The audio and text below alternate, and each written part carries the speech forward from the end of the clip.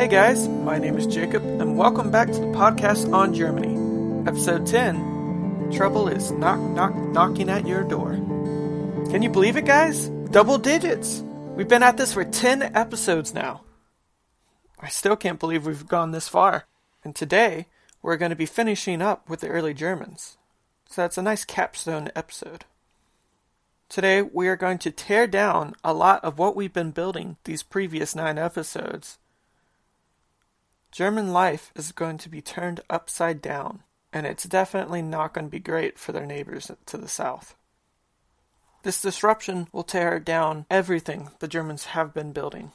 Their longhouse structure, their farming focus, everything is going to get turned upside down, and the new Germany is going to be completely different from what we've seen in the past.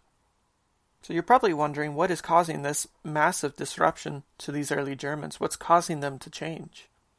Well, we aren't 100% sure if there is one cause. What we do know is that there's a massive change and disruption for these early Germans from the 3rd century BC through the conquering of Gaul under Caesar in the 50s BC. Now, if you remember, Germany has always been on the verge of trouble due to how they live. The farming that they rely on doesn't leave them a lot of protection if there's a disaster. If there's a threat to this life, there's not much that it can do about it.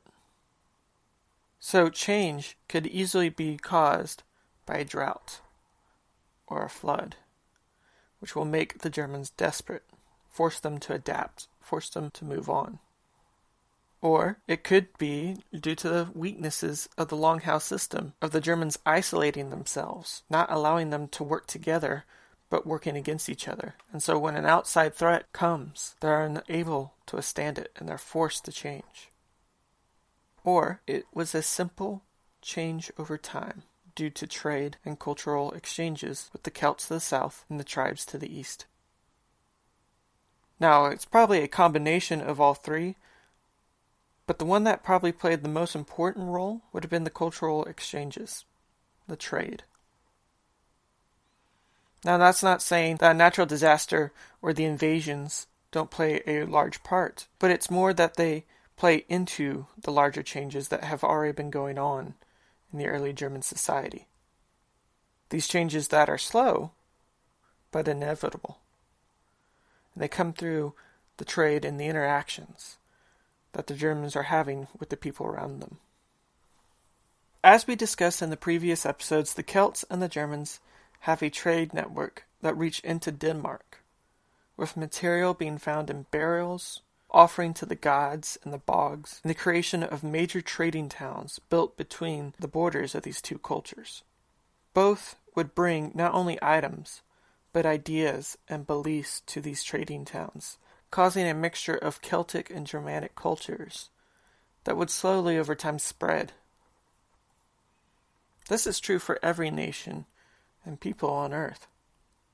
As people intermix with one another, new ideas are introduced and are created. And as these people intermix with one another, the generation that comes from it is considerably changed from the older generation. You can see it in your own lives. If you've been through high school already, compare it to those who are going through it now. How much has changed? How different is the language itself? The classes? What power does the teacher have? What is the teacher's role even? All of these change over time. And this is just a 4-year slot of our lives. But it's radically different from one generation to the next. For the Germans, there is going to be change. The increase in trade with the Celts to the south and the tribes to the east would have made these changes pronounced, and they would have influenced and shaped them. Now, it is true that these changes, thanks to a crisis from a natural disaster or an outside threat, would have accelerated, and indeed would have forced more changes than would have been acceptable at a slower pace. However, we cannot place the change of the early Germans from their Longhouse society to these tribes based on one-time events. Change comes through multiple events, multiple interchanges, and it takes time for them to be implemented. So keep this in mind as we go forward in history, that nothing is based on just one event. It's based on effect over time. So what do we see happening with the Germans? Well, we see that the Germans become more militarized. Remember last week that the Celts seemed to receive mercenaries from the Germans to the north in order to fight their wars? This doesn't really match the idea of what we've built up with the German farming communities. Remember, Germans couldn't afford to spend too much time on training and warfare with a farming style that barely kept them alive. They couldn't go out and hire themselves off to the Celts if they have to make sure that they bring in enough food to provide for their families. They couldn't spend time fighting and learning how to fight if they're so busy managing their crops and livestock. But somehow, with the Celts, we start seeing more and more Germans coming down and working as mercenaries. We also see a buildup of tribes and chieftains that don't seem to be part of the older longhouse villages. The old longhouse villages would have been small self-contained farming communities that would have been extremely difficult to unite due to feuding and xenophobia. Think about it. Are you going to work with your neighbor who has a grudge against your family, who could decide that one day they want to kill you because of that grudge? Or would you work with those mysterious people across the hill? You don't know anything about them. They might not like you. They might try to kill you. No, you're not going to work with either group. You're going to rely on your family and on your allies, those in the village who work with you. Not outsiders, and definitely not those in the village that you know hate you. Yet, these tribes, these large, united groups, start to form, and they're being controlled by very powerful and wealthy men. A power and wealth that was impossible for the early Germans. Because remember, there's not much material wealth in Germany. There's also not a lot of time to build up this wealth. You're always having to maintain a farming lifestyle in order to survive. How can you afford to purchase troops and maintain those troops when you're busy trying to survive? Somehow, this changes. We're going to see a large tribal army start to form and societies being built around the power of a few men. The final thing we see is that the Germans are in the midst of chaos, especially in the 2nd century and 1st century BC. The exact reasoning for chaos in Germania was probably a combination of several issues, from natural disasters such as flooding and famine, to foreign invasions and internal turmoil. There's a theory that Europe goes through a series of massive movements of people throughout history. Tribes starting in Asia, Middle East, or Eurasia move westwards, smashing into the tribes in Russia. Those tribes in Russia are forced to move further west, and they run into the tribes in Eastern Europe, which run into the tribes of Southeastern Europe and Germany, which runs into the tribes inside France and Spain and northern Italy. This domino effect will erupt all through Europe before smashing into the Mediterranean and the Atlantic Ocean. The old tribes in the area either have to reorganize and meld into the new dominant tribes, or have to settle in an area outside of the threat, and probably become a threat themselves to their new neighbors.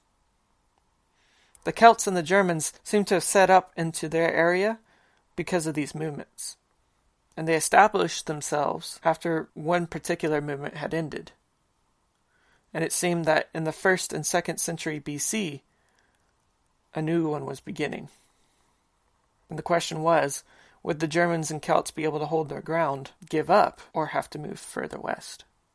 Around the 3rd century BC, the Bastarnais arrive in the lower Danube basin, and they will begin the domino effect for the Germans and the Celts. Now, the Bastarnais are considered a combination of Celts, Germans, and some eastern tribes, maybe some Scythians, maybe some Vendée. We're not 100% sure.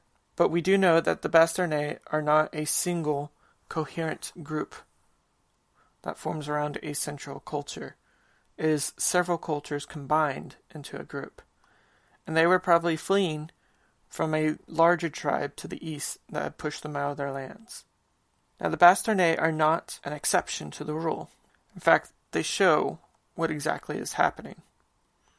Chaos in the east is forcing people to work together, despite culture, despite language barriers. And so Germans and Celts, eastern tribes, all of them are having to unite together, and they're forming new tribes. They're being forced to resettle further west, which is disrupting the people that are already there and causing them to either fight, surrender, or flee. The Bastarnae will be a thorn in the side of the Romans. They will try to stop their expansion into the east. They will not be successful in the end. But due to their arrival in the 3rd century, they cause problems for the Germans. Now the Bastarnae are considered nomadic, and they relied on moving with their herds, which would cause a waxing and waning pressure on the Germans as the tribes moved. But it would stay as a threat to these Germans throughout the Roman age. So, we have an outside threat arriving in the 3rd century BC, but the changes that we're seeing in the Germans have probably already started before the 3rd century. Now, what are these changes that we're starting to see? Well, the Germans begin to get access to material wealth from the Celts to the south. Villages located on trade routes or controlling trade goods would begin to grow in power and wealth over their neighbors, because the Celts are going to be bringing the wealth to these villages. They want to be on the trade routes. They want access to these goods. And so the coins, the pottery, the metals, they go to these villages, while their neighbors, they don't get as much. So we're going to start seeing a disproportionate level of wealth among the Germans. Certain men will start to get richer over their fellow villagers due to their control of trade goods on their land, or due to their ability to work better deals with the Celts. And the Germans will recognize two things thanks to this trade. First, lands to the south, especially in Gaul, are far richer than what the Germans have in the north. And, if what they're hearing is true, they have excellent farming grounds as well. And B, that the power of these villages, the ones who have gained wealth thanks to the trade routes and the goods, will be broken if this trade is ever stopped. So what do the Germans do? Well, these villages who have grown in power will want to secure and expand their power, typically going to be at the cost of their neighbors. They're going to buy warriors. They're going to buy people who are looking for jobs, build their forces up, and attack their neighbors. This infighting is going to lead to the rise of leaders who control the wealth and experienced soldiers. And slowly over time, these leaders will take control of villages, build alliances, and form the tribes that the Romans will get to know and fear. Now, the leaders aren't building this just off of their own power. They rely on something that we call the retinue. The retinue is a group of warriors that serve as a bodyguard and standing troops to the chieftain. How many of you heard the story of the Sword of Damocles? If you haven't, the basic idea is that the man sitting on the throne has a sword tied to the ceiling right above his head. And it's to signify that even though you have the power, there's always this threat hanging above you that could end your power in a second. It's a pretty good story.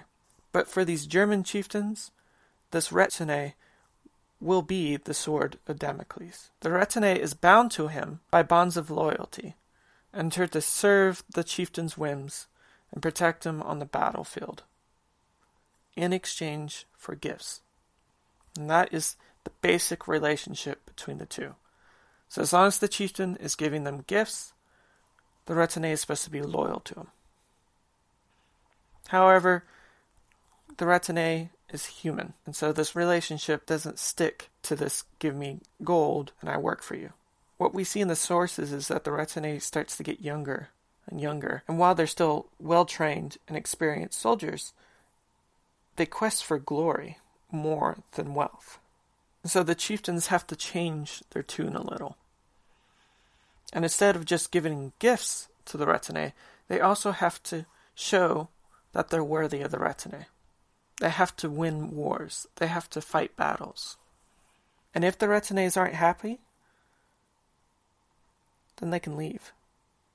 So, if the current boss hasn't been campaigning for a couple of years, or loses one battle too many, well, the retinue could just give up. They could decide that, you know what, it's time to move on. I heard Uther over here is doing pretty good. Let's go work for him. Now, something that's built around loyalty and trust, you would think would actually maintain a stability for the Germans. But as the retinues get younger and they demand more honor over wealth, well, that stability's gone. And in fact, the retinue enforces a chaos among the Germans. Now, there is an upswing. If the German chiefs are successful, if they win plenty of campaigns, if they keep a tight control on the retinue, and if they can provide a steady wealth to them, then the retinue will actually expand.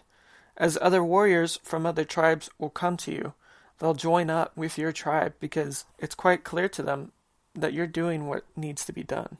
And this is going to allow certain villages to get stronger and stronger because their chieftains are not only able to appease their own warriors, they're able to recruit others. Overall, this retinue is going to lead to massive amount of infighting, as the chieftains are always having to look for new sources of wealth and new sources of honor to appease their warriors and to keep their throne.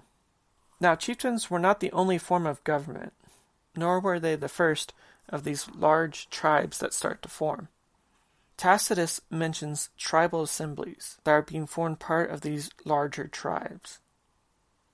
And we will see them pop up every once in a while in our Roman sources. These assemblies are supposed to act as a governance for local affairs of the people, and they act as a cabinet for the chieftain, and later on kings of the Germans. Now, these may have come about because the chieftains could not rule their constantly growing tribes alone, or they could have been created as an act of appeasement to keep rebellions from devastating the tribes. But in the end, these assemblies don't seem to be extremely powerful. They may have been widely used, but it wasn't to the point that they were replacing the chiefs. These assemblies would not always be meeting, because it would have been extremely difficult to maintain contact in the larger tribes and to organize a continual assembly. Instead, we would see these assemblies being created during times of war, during times of crisis, and they would have been called upon by the chief. They would have been created by the chief, which gives the chief power over the assembly, because he can call them and dismiss them when he needs to. Eventually, these assemblies, which would have predated a lot of these powerful chiefs, will be completely overrun by the retinue. Because while the assembly is called upon by the chief when he needs them, he doesn't have to listen to their advice. He doesn't have to call them. But his warriors, his bodyguards, if he doesn't take their advice, he may not be chief for much too longer. So these German tribes are starting to form, and thanks to the trade with the Celts, more wealth is being pumped into the area, allowing certain men to get more powerful. We see more infighting happening as the wealth is starting to be localized. And we see the rise of warriors, those who are actually being trained and maintained to fight rather than to farm. The amount of infighting that this would have led to would have probably sent many packing and heading to better lands. Those who lost their homes thanks to the chieftains' advances, or chieftains who are simply looking for more wealth to keep their retinue happy, may have heard the rumors and know from first-hand knowledge that the lands to the south were rich, So many Germans will start going to the Celts. And it's from these people, those who are desperate to flee the chaos to the north, and those who are looking to expand their power base, that started up this mercenary trade with the Celts. German individuals could go to the trade towns and offer themselves to a merchant as a mercenary, at which point they had been taken and joined with a tribe that was needing individual mercenaries. Or we could see chiefs going directly to the Celtic tribes and offering their service and their warrior service and trade for wealth. And as more Germans are being bought by the Celts to fight their wars, the more the words are being spread about the rich and fertile lands of the Celts to the south. Eventually, these mercenaries will come back to Germany, maybe as soldiers fighting for the Celts, maybe trying to build more power bases at home, or maybe simply just trying to get home. But they'll bring word back with them. Pressure will start to fall onto the Celts, because the Germans in the north have heard about this land, and more refugees and chiefs who want to take advantage of these lands will start coming. And the Celts won't like all the competition. All of this will get ramped up around the 2nd century BC as the Bastarnae put a lot of pressure onto the Germans from the east. As tribes of horsemen rush in, destroying the crops and the villages in the east, forcing the people there to flee, either joining up with the tribes in central Germany or fighting with those tribes for land, causing natural disasters to happen as farms are overworked, as there's too many mouths to feed.